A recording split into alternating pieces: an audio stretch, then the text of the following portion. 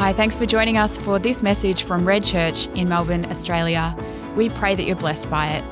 If you'd like to know more about Red Church or its ministries, or if you'd like to support us financially, you can find out more by heading to connect.redchurch.org.au. My name's Mark. If we haven't met, it's great to be having the opportunity today to open God's Word and share with you.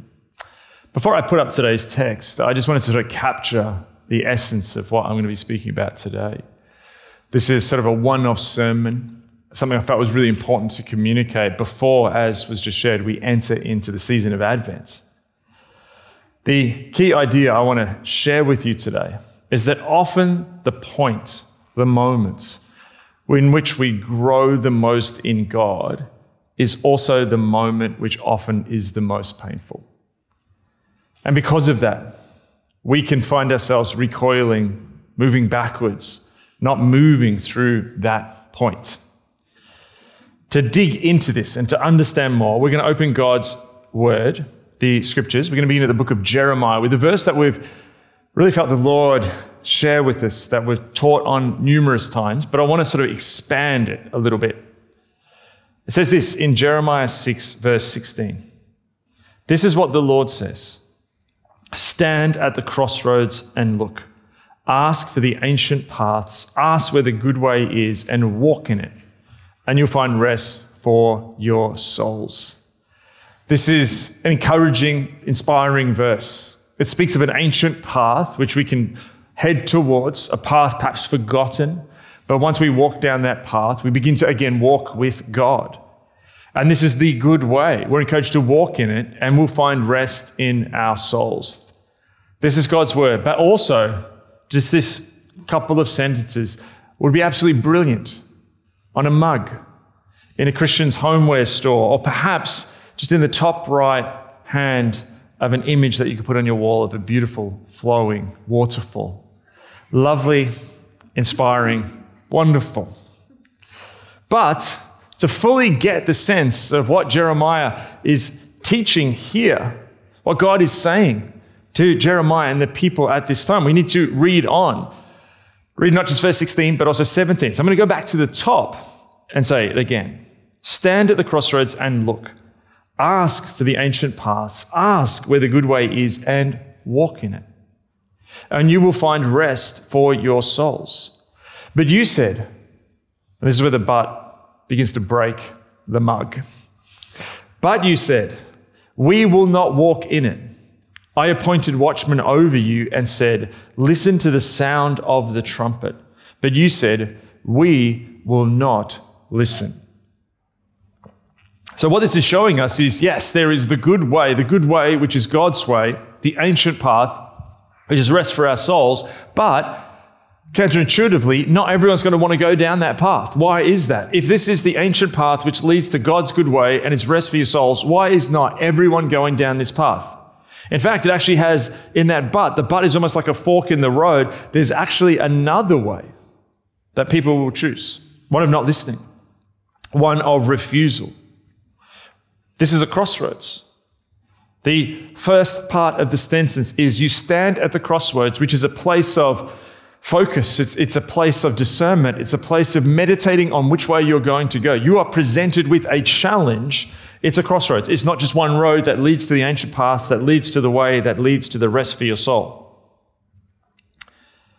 Now, we see this concept of two paths in which we could go all throughout the Hebrew Scriptures in the Old Testament. The prophet Isaiah in chapter 35, verse 8 says of a great road that will go through a once deserted land. It will be named the highway of holiness. Now, who would want to go through the great highway in the deserted lands? God's highway, the highway of holiness. But Isaiah notes that it will be only for those who walk in God's ways. He says fools will never walk there. Now, what he's meaning here is not fools as people who have a lack of intelligence. Fools here in the Hebrew understanding is people who practice ways that are unwise. Foolishness as the opposite of God's wisdom. Two paths. We see this in the New Testament. Jesus himself teaches in Matthew 7, verse 14, where he says, "But small is the gate and narrow the road that leads to life, and only a few find it." We find ourselves standing at a crossroads. Now, we see these two paths, these two options vividly as what happens in that upper room explodes out, and we move beyond the record of Scripture into the history period known as the early church. And we know the stories of people who chose the ancient path. People like Felicity, Polycarp, Ignatius of Antioch, who because of choosing the ancient path, which is narrow, experience an incredible cost. They follow Jesus into giving everything, their life. These are people who were martyred in the arenas of the Roman world for their faith. People like Perpetua, someone who we should know their name. Why? Because she is one of the only women writers of the ancient world whose writings have survived. She was 22 years old. She was from a wealthy background. She had high social status in the Roman world, in Carthage where she lived. She was just married, and she just had given birth to a child who she was nurturing. But her refusal to go down the path of foolishness and her yes to the ancient path that leads to life, the ancient path that leads to God, meant she refused to stop following the presence of God even when it led to pain. And this young woman, 22 years old, with a newly born, just married, with her whole life ahead of her, so many options, voluntarily chooses to not renounce her faith, and this meant martyrdom. A public death, a humiliation, which was known at the time as the Spectaculars. These events which happened in the arenas of the Roman world. And in her hometown of Carthage, she was led into the arena in front of the baying crowds, in which she lost her life for the sake of her Savior. Now, we know some of these stories. Most people know that in the arenas of the ancient world, if you've been around church and read Christian history, you know there were the martyrs who perhaps were killed by wild beasts, or some were burnt alive like Polycarp. Others were killed by the sword like Perpetua. But interestingly, there were still those who chose another path. The crossroads still existed even in the midst of a persecuted church. The theologian Tertullian wrote an entire book imploring the church of his day. The book was called De Spectalios. It's my Latin, not that anyone's going to call me on my Latin pronunciation. And this implored Christians not to attend the spectaculars and the bloodthirsty games in the arenas and the colosseums of the Roman world. So before the church, two paths, the way towards putting everything before the cross and the way to standing as a spectator high in the stands, watching this incredible, violent, depraved spectacle. Two paths, the spectacular versus the narrow path, the living temple of the living God or the Colosseum, spectator or disciple, the way of a worldly faith of compromise or the way of the cross. Eugene Peterson sketches this out for what it looks like us today in the contemporary church. He writes, some people come to church looking for a way to make life better, to feel good about themselves, to see things in a better life. They arrange a ritual, hire a preacher to make that happen for them. Other people come to church because they want God to save and rule them. They accept the fact that there's temptations and sufferings and sacrifices involved in leaving a way in life in which they are in control and plunging into an uncertain existence in which God is in control. One group of people sees religion as a way to a successful, happy living, noting that nothing that interferes with the success or interrupts the happiness will be tolerated. The other group sees religion as a way in which hurt, flawed, and damaged people become whole in relation to God. Anything will be accepted. Mockery, pain, renunciation, self-denial, in order to deepen and extend that reality. One way is the way of enhancing what I want. The other way is a commitment of myself to become what God wants. Always and everywhere, these contrasting expectations are in evidence. Two paths. Returning to Jeremiah. For Jeremiah, the people he's preaching to did not want to walk in the ancient paths. They preferred the other contemporary prophets, people such as Pashur, who remained popular and beloved by the crowds because they told the people what they wanted to hear. They preach what we might call today simply warm fuzzies. And in the midst of this, as Jeremiah experiences the backlash of preaching the truth, God says to him in Jeremiah 6, verse 27 of his call. Jeremiah is called to be a particular role amongst these people. God says to him, I have made you a tester of metals and my people the ore. Ore is liquid metal, that you may observe and test their ways. Jeremiah is commissioned, given a role by God to be what we call in English an assayer, in Hebrew a bahon. This is someone who is called to test the quality of the value of metals. Except that Jeremiah is not to test the quality of metals, but rather the quality of the human hearts of the people. And he's to do this not by standing at a distance like a scientist or an analyst, distance from the people. He's actually called to do this. The Hebrew is actually yada, to know them, to relationally be amongst them, which means it's going to hurt. And he's called to test them by preaching the reality of the cost of growth that God calls of us. He is doing this in contrast to those who simply just want to tickle the ears of their listeners, the preachers and prophets who are the most popular, who tell the people they can worship, but worship in ways which suit you, offering them spiritual food that is filled with low nutrients. Jeremiah, in contrast, must ask the people to truly change their hearts. In Jeremiah 7, verses 2-8, it says this, God says to him, stand at the gate of the Lord's house and there proclaim this message. Hear the word of the Lord, all you people of Judah who come through these gates, that's the temple gates, to worship the Lord. This is what the Lord Almighty, the God of Israel, says, reform your ways and your actions, and I will let you live in this place. Do not trust in deceptive words and say, this is the temple of the Lord, the temple of the Lord, the temple of the Lord.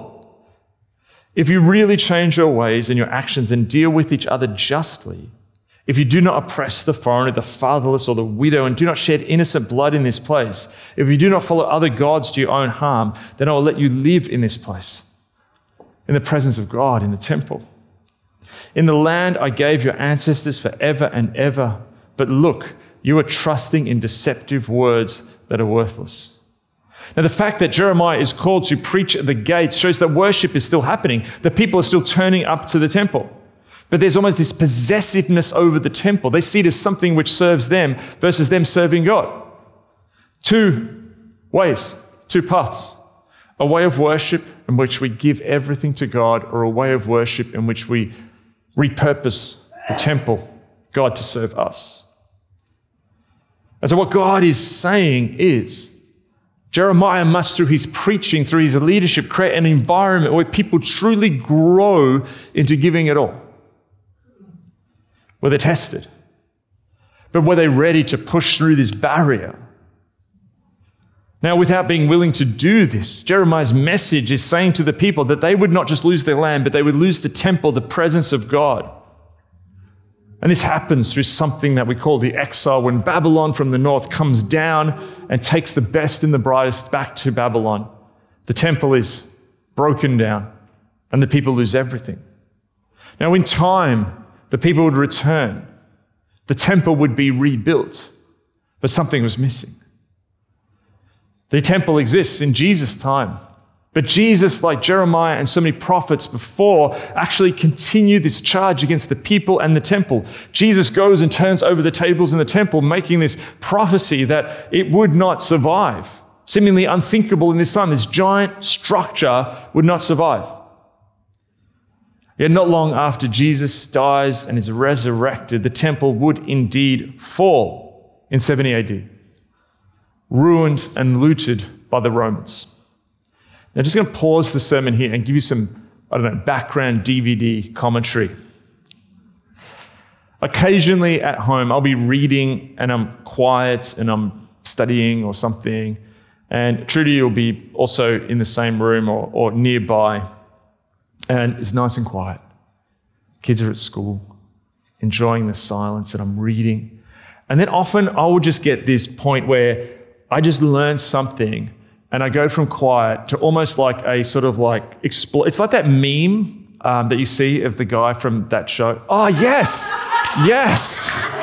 What a team. Wow. This is literal footage from my home. I had a haircut yesterday, so you may not recognize me. But this is just fantastic. Can we just give a round of applause for just incredible meme ministry? You've ministered to me. That is me, like, and I had one of these moments. And often what will happen is I'll have one, and she's like, "Is everything okay? Is there a spider? What's gone wrong? You okay?" It's like, no worries.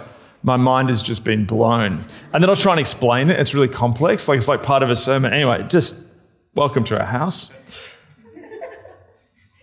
My plan was to contrast, as I'm learning and reading about this sermon, between, we have these two paths. The living temple of God, where we worship and place everything before Him, and the arena. All for God. The Colosseum. Temple versus arena. And arenas aren't just what is in the Roman world. Our world today builds these arenas, be they sporting arenas, be they concert venues, be they malls, be they the internet, these social spaces created to serve us, where we be spectators in the spectaculars of our day. Are they all wrong? No. But when they are the center, and when they are everything, and when they are driving the cart, this is when they go wrong. So before us, two paths: the temple and the arena. So that was the link.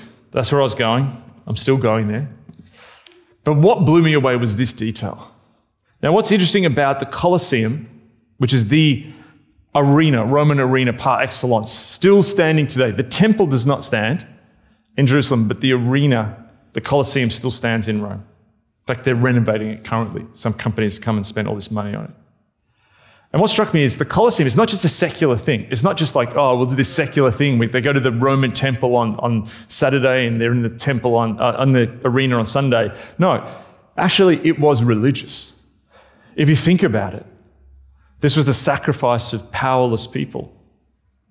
These people, gladiators, fighting. This was a martial military religion that the Romans followed with gods like Mars. It was a religion of blood and sacrifice and victory and power and empire. So this was a religious ceremony that was going on in the Colosseum. But you participated in it, not through worshipping and giving everything. You sat in the stands and you were a spectator, which comes from spectacular, spectacularis. So you were participating in a religious ceremony. But this is what blew me away when I had that moment, that meme. The temple in Jerusalem is destroyed in 70 AD. It's destroyed in 70 AD by a Roman general called Vespasian. There is a power battle happening in Rome. And Vespasian comes back to Rome, and because he's won these victories in the war in Judea, where Jerusalem is, that he then gains power by doing, in the Roman world, you would gain power by doing incredible big public works. And this is the bit that blew me away. How did they fund the Colosseum? Vespasian comes and builds the Colosseum in Rome. The Colosseum begins its construction in 72 AD. The Colosseum is funded by what Vespasian stole from the temple in Jerusalem. That is not just a historical fact. That is a deeply spiritually significant fact. And I think almost at that point in the world, we move from these worlds where the ancient world is filled with temples and people worship, and there's temples in Jerusalem, but then the nations had their own temples. It was a battle of temples. And we move from the temple where people would come and worship and sacrifice to a different concept of a different kind of temple, the Colosseum, in which we come and we spectate, and it's all for us, and it's filled with violence and gore and titillation, and that actually is the value of our day. It's constantly before us. Two paths: temple, Colosseum. Now, this means that when we live our life, those two paths are always before us. A kind of faith in which we walk the narrow path, the ancient path. It's ancient and it's forgotten, often because it's really difficult. It asks everything of you. Or another kind of path where it can even have Christian veneer and lacquer painted over it, but it's a kind of thing, it's like, come, yeah, be part of this, but just up in the spectator, up in the stands, it's going to deliver stuff for you. The Christian arena. So to help us understand this and how this works, I created this sort of thing. I called it the growth quadrant. That's what Daniel and I came up with this morning as we weren't talking about memes at that point. And you can put almost any sort of activity that you do as a human being into these four things. Down the bottom there, we have low cost, low growth. Now, there's certain things that you do, like just watching mindless TV. You didn't pay anything for it. It's not growing you. You're just there, just watching it. Doesn't grow you spiritually. Doesn't cost you much. This could just be mundane things. This could be, I don't know, cooking spaghetti, staring into space. A lot of our life is this stuff, and that's fine. That's just part of what it is to be human. There's another thing that we often do, and this is actually more the way of foolishness. This is stuff which is high cost. This is going to cost you lots of money. This could cost you social standing. This could cost you heaps of work, and you give so much for it, and it doesn't grow you at all spiritually. So much of the way of the world is to actually encourage you to be in that bottom quadrant. High cost, low growth. So much our world encourages us to buy material things, to spend on experiences, to go and do things, which actually does not grow us spiritually, even may warp us spiritually, and it asks a high, high cost of us. We are a culture which is going into insane levels of debt. High cost, low growth. Now, as we get above the line, you find another sector, another part of the quadrant. And this is the place where you'll find yourself sometimes as a follower of Jesus. And this is not a bad place. In fact, I'm going to say that often you'll spend a lot of your time in this space. You may come to a church. You may be part of a good group of Christian friends. You may have a Christian family, or you might find yourself just doing certain habits, things which are actually richly delivering for you. You may decide that at the beginning of your day, you're going to start it with a quiet time, and instead of just sort of running around and looking at your phone, you get up a little bit earlier, you get your coffee, you pray, you learn stuff, you're reading a good devotional, you're listening to Christian podcasts, you go to a conference, you're experiencing some great resources, you're surrounded by good people who want to grow, and you find yourself growing. But it's not super high cost. It may be you get up 20 minutes earlier, you have to read a book. You come to church every week. Now again, nothing wrong with this. Large parts of our life are going to be this. It's totally fine. What this is a season of grace. And they're fantastic. It's like you're in a river. Whoa, that could have been dangerous. You're in a river and it's just like you're just going with the stream, and you're in a high growth stream just because of where you've placed yourself. God's placed you. Low cost, high growth.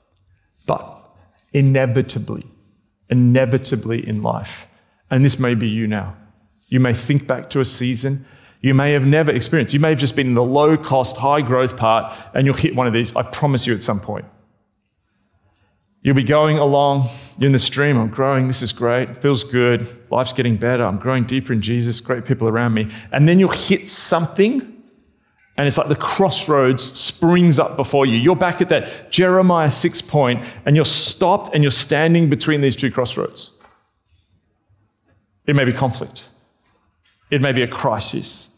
It may be a temptation. in maybe a season of significant pain. And for you to keep going, it's not like just like sitting in the raft and floating towards growth. At this point, you have to make a decision of which way you're going to go. It's difficult because at these moments, you know that it's going to be high cost. It could be cost socially. It could be cost relationally. It could be cost in you not getting what you want. It could be cost in that people around you will mock you for your faith. It could be cost that you're in pain and part of you just wants to sit in that pain and not come out of that pain and stay in a kind of learned helplessness. And maybe the pain of having to forgive someone. You don't want to forgive because everything in you feels that that person does not deserve your forgiveness. And it's that moment, you know when it comes. You feel it. This is not just an intellectual thing. This is a feeling in your guts when you know that you've come before a crossroads. Now, often what happens, because sometimes the Christian world is portrayed as just like, get to a church or get to an environment which is low cost, high growth. And then you get to this and it's difficulty and you think something must be going wrong with my life or my faith. No. If you are a human being following Jesus, you are going to hit certain points of high cost, high growth. Might be one or two in your life. This might feel like it's your whole life all the time. We have different paths we're called to walk. Now, I think one of the reasons this is difficult, we hit a kind of membrane where often we stop. We stand at the crossroads and we get stuck because humans often will resist the change that brings the most growth. That's true in all areas of life, but it's particularly true in our spiritual lives. Why? Because often the point that brings the most growth spiritually is often the place that is the most painful point. Why? When you get to that point and you stop and stand and the crossroads are before you, temple or Colosseum, high cost and high growth, or not much cost at all, but not much growth, is that when you get there and you choose to go down that narrow path, which you know is going to cost you everything, but you also know is going to push you deeper into God, is that you enter some battles. The first battle is kind of an internal battle, and it's a battle with the concept that the New Testament calls the flesh. Now, we can misread this and think it's like, just like flesh and bone, our physical bodies. But the Greek actually is sarx, S-A-R-X.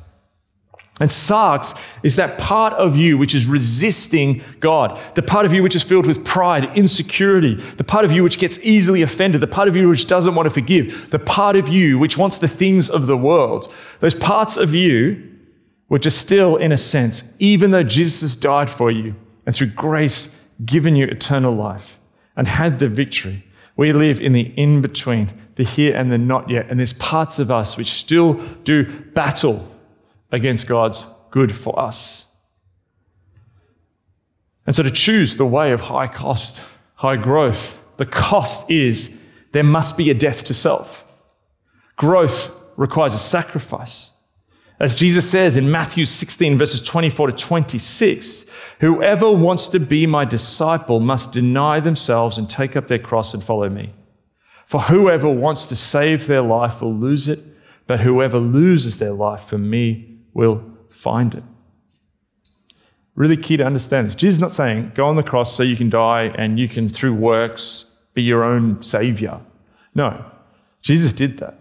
Jesus died on the cross, took sin upon him, defeated death, defeated the enemy, rose on the third day. That work has been done.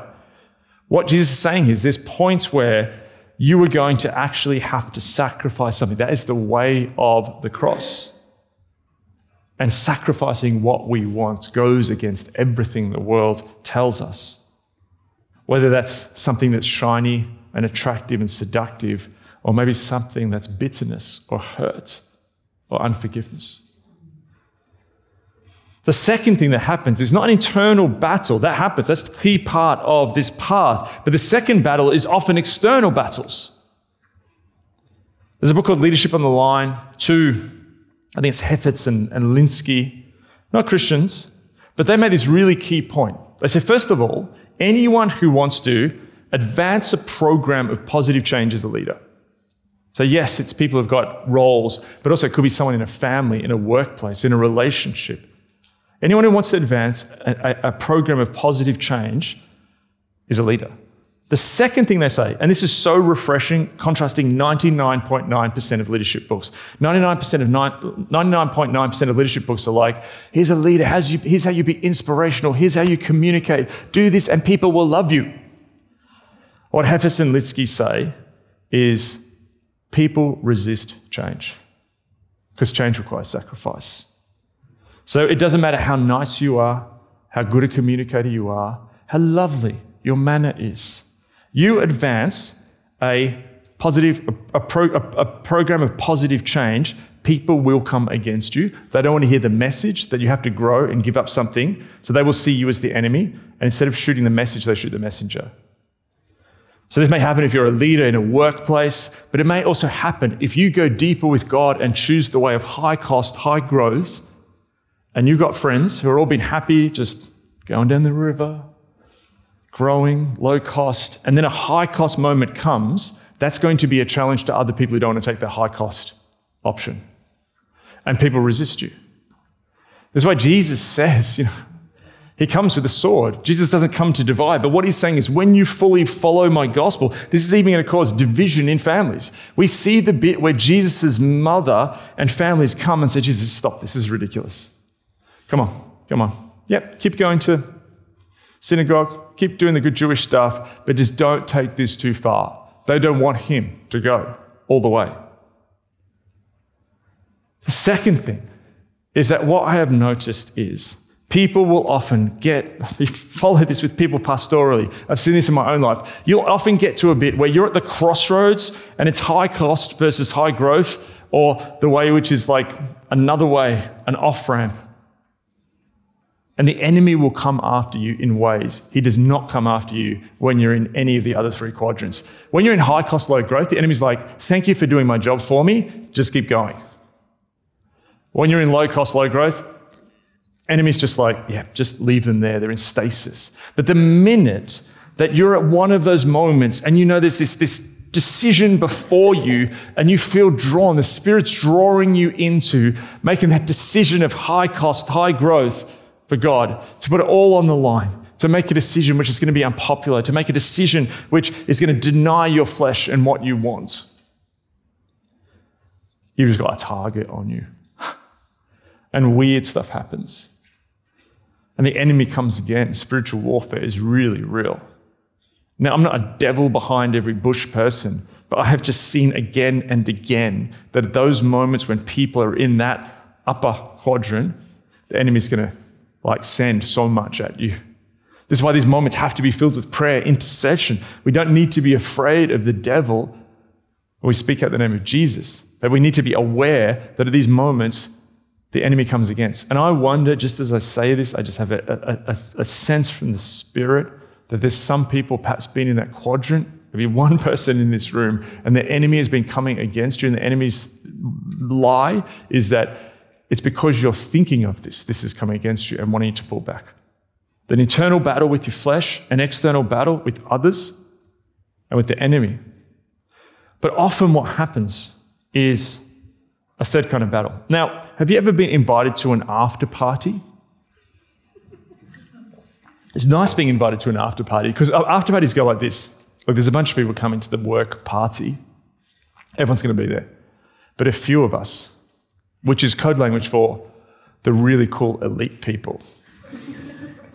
The really cool people, we're going to have an after party afterwards. Oh, wow. So I didn't just get access level B, I get access level A to the after party. So you feel like, wow, this is very exclusive. I didn't just get the pleb party, I got the awesome people party. Why? Because I'm just realizing that I'm one of the awesome people. So after parties are actually an access to exclusivity. When I talk to you about something else, internal battle, external battle, after battle.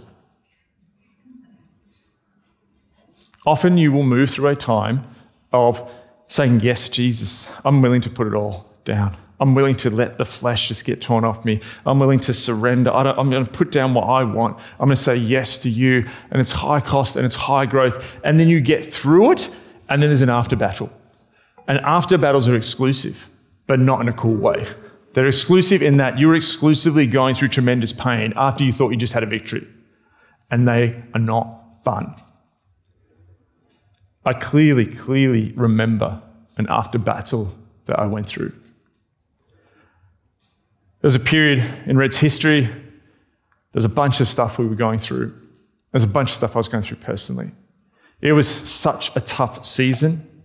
And not only was it a tough season in the church, there was a tough season personally. And in the midst of that, this turned into a mental health challenge and battle for myself. It was horrible. I want to go through it again. And I got through it. And then I felt God one day. Like there's books I've written, which I'm like, that's interesting. I want to write about that. And then there's this particular book, Facing Leviathan, was a book where I was flying from Sydney to Melbourne. I was like going through this tough season. Like, I don't want to go through it again. I want to have a pause from writing books because I'm exhausted. God, there's such hard work. What is this all about? And somewhere over the Murray Riverina, high up in the air, in a plane, we're flying back from Sydney to Melbourne. I just felt God say, you have to write about this. I'm like, no. And then like 10 minutes later, maybe over Albury, I don't know. I'm like starting to write notes for this book that God wanted me to write. And it felt God say, I want you to write a book about what leading's really like, what sacrifice is really like, and what it's like leading with a mental health challenge. And I'm just like, no. I go into it and I write this book. Now, most books are almost like a wonderful sort of, relationship that goes sour. It's like you get this idea and it's like someone's like winking at you across from or fluttering their eyelashes at you across from the room of a party. Like, I've got this idea. Temple. Arena. Wow. The looting of the temple actually paid for the arena. This is fantastic. You want to talk to me? Book idea? Ooh, thank you. I'm going to open my notebook. Hey, you want to take me out for a drink? This is incredible. No, you're incredible. And there's this like process and you get excited and you're writing down ideas and you're telling a few people. And then there's the bit where you go and meet the person's parents and you ask for their hand in marriage. That's the publisher saying, yes, this is our book contract. And you write it and it's fantastic. The first few chapters and it's all flowing. It's exciting and it's wonderful. But then the honeymoon period wears off. You start seeing other wonderful ideas across the room at the party. This idea becomes annoying. They've got problems. They don't structure themselves in a coherent, logical argument. Then they start like getting up and they look this filled with spelling errors and grammatical problems. And then they're just horrible and you're just grinding it out. And what was a tantalizing, exciting relationship becomes utter drudgery. And then you get to this point where finally, you can press send to your publisher and your words are like, I am sick of you. I never want to see you again. Go to my publisher and get out of my house. Be gone. Send. Boom. And it's the best feeling in the world when you've finished it. And it's like, I'm done. I went through that process completely differently with Facing Leviathan. I didn't want to write this thing. It was painful. It was tough. It was horrendous. But I got to the end, and at that moment where I'm just like, send, go, bye, sick of you. I got to the end, and I didn't want to press send. I remember my finger hovering over the return button because it was exposing. It was my most personal book. I was sharing stuff about the struggles, mental health, and there's stigma. Leaders are meant to look successful, models of wonderful living, got it all together. And here's this very personal story of struggle and how really I don't have much of an idea, but Jesus does. I could not send that thing for, I think, several days. And I remember wrestling through it. I do not want to do this. Once I do this, it's out. Thousands of people are going to see what was really going on inside. That was a high-cost, high-growth moment. And finally, through the power of Jesus, I was able to hit send. Goes into production, editing, marketing. And then finally, I'm like over it. I'm like, victory is here. This is wonderful. But then the moment when the book's actually about to be released comes back. And I go into an after battle. I land, just as the first copies are going to media, I land in Los Angeles. Often when I land, first day, I just try and walk around, readjust the circadian rhythms. I had a day just in LA walking around. I was going to catch up with a friend for dinner. So I'm just getting the sun, walk around. I had a project, I was super obsessed at that time with the movie Blade Runner, and half of it was shot downtown LA. So I'm going to walk around, find all the sites, and check this all out. Be in the sun, California sun, Melbourne's in rain. Happy days. I wake up though, have my coffee, ready to go on my LA Blade Runner tour. And I'm linked into an article, and it's the first review of my book. Now, I've had bad reviews before. That's fine, like whatever. No, I'm just going to love it, get over it. But this was the most personal, vulnerable book about a mental health challenge. And I remember this article in this newspaper, big Christian newspaper in Australia.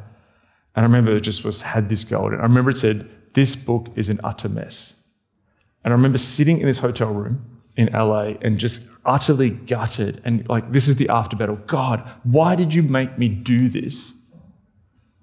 And then I feel so exposed. And instead of like, thank you, Mark, for being so brave, you don't get that. You just get, this book is a mess. I remember wandering through LA downtown. It's like, oh, there's the Blade Runner building. Who cares? Just like wandering around. I remember I walked across, I don't know how I ended up there. It was just this small bridge which goes over this incredible, natural, beautiful part of LA, which is just a giant stinking freeway. And walked over the freeway, and I'm halfway across, and I'm just thinking about this, and I just felt like in an absolute battle. God, why do you get me to do these things? God, I can't go on. This hurts too much. I thought I had the victory, but now I feel like I'm right back in it. I was halfway across this bridge, and then I hate heights, not a fan. And I look left and right, it's just stories down to the LA freeway below, and the bridge is actually really low. So I'm just like, the fear of heights kicks in. And I remember being in the middle of the bridge, and I thought, I'm just going to go back. But I looked back, and it was equally equidistant from going back and going forward. And at that moment, that bridge crossing became a kind of living parable where God said, yep, this is the way of discipleship. You're not just going to have one victory and then it's all going to be hunky-dory. I'm asking you to go again. I'm asking you to walk with me through the after battle. High cost, high growth. And how I kept walking was, I realized at that moment, this is not something I could achieve in my own strength. The incredible thing is that the way through the membrane which stops us from pursuing high cost, high growth, it's not through smarts, strength. It's actually through surrender. Surrender to Jesus. When you get to that moment, all you have to do is surrender. I thought of Jesus in the Garden of Gethsemane, Luke 22, verse 42, where he says, not my will, but your will be done. And I remember just walking forward and crossing that bridge and saying, God, if this book is lampooned, I say yes to you. I remember the moment being another city. I won't say the city because I don't want to expose the person, but I remember a person who had gone through the same challenges I had, and their entire family drives 2-3 hours and comes and just says, thank you for sharing this story. I didn't feel good. They felt good. I went through pain so that others may get a sense of God's kingdom and his love for them. And so we find ourselves at this point, I think in the church, I think many of our personal lives, where we recognize those moments where there's rich veins and God's got us and we're growing. But also many of us in the last couple of years, many of us right now find ourselves at the point where before us is the two ways. Yes, surrender, submission, sacrifice it all for him because he sacrificed it all for us. Or the way of the arena, spectatorship. It's actually high cost but low growth. So what I'd like to do as we just finish now is recognize that many of us have been in this place. Many of you may be in that place now. Some of you may know and sense that one is coming. So what I'm going to ask is for you to stand. And we're just going to ask the Holy Spirit to minister to us now. We're going to ask the band to come. But I just sense as we finish this time, that it's appropriate for us to spend time with him. Say yes to him. So what I'd love to do is just open up the front of the room. If you just want to come and kneel, come forward and just say yes. Some of you at this moment are at that crossroad of high cost, which God's going to bring high growth. We live in a world which sometimes tells us that the church is going to go forward with better smarts, better marketing, better ideas. But the reality is the church goes forward with greater surrender. So let's move into this moment. The floor at the front is open. Let's let this time be a time where if you feel compelled by the Holy Spirit to come, to kneel and say, yes, I give it all to you. Yes, I say yes to the narrow path. Yes, to the ancient path. Yes, to the way that is of high cost but incredible growth, where God may not give us the things that we want of this world, but he gives us his presence. He gives us his revelation. He gives us his power. He wants to build spiritual authority in this people at this time. We just need to say yes to him. So Spirit, we pray, come. Come into our hearts.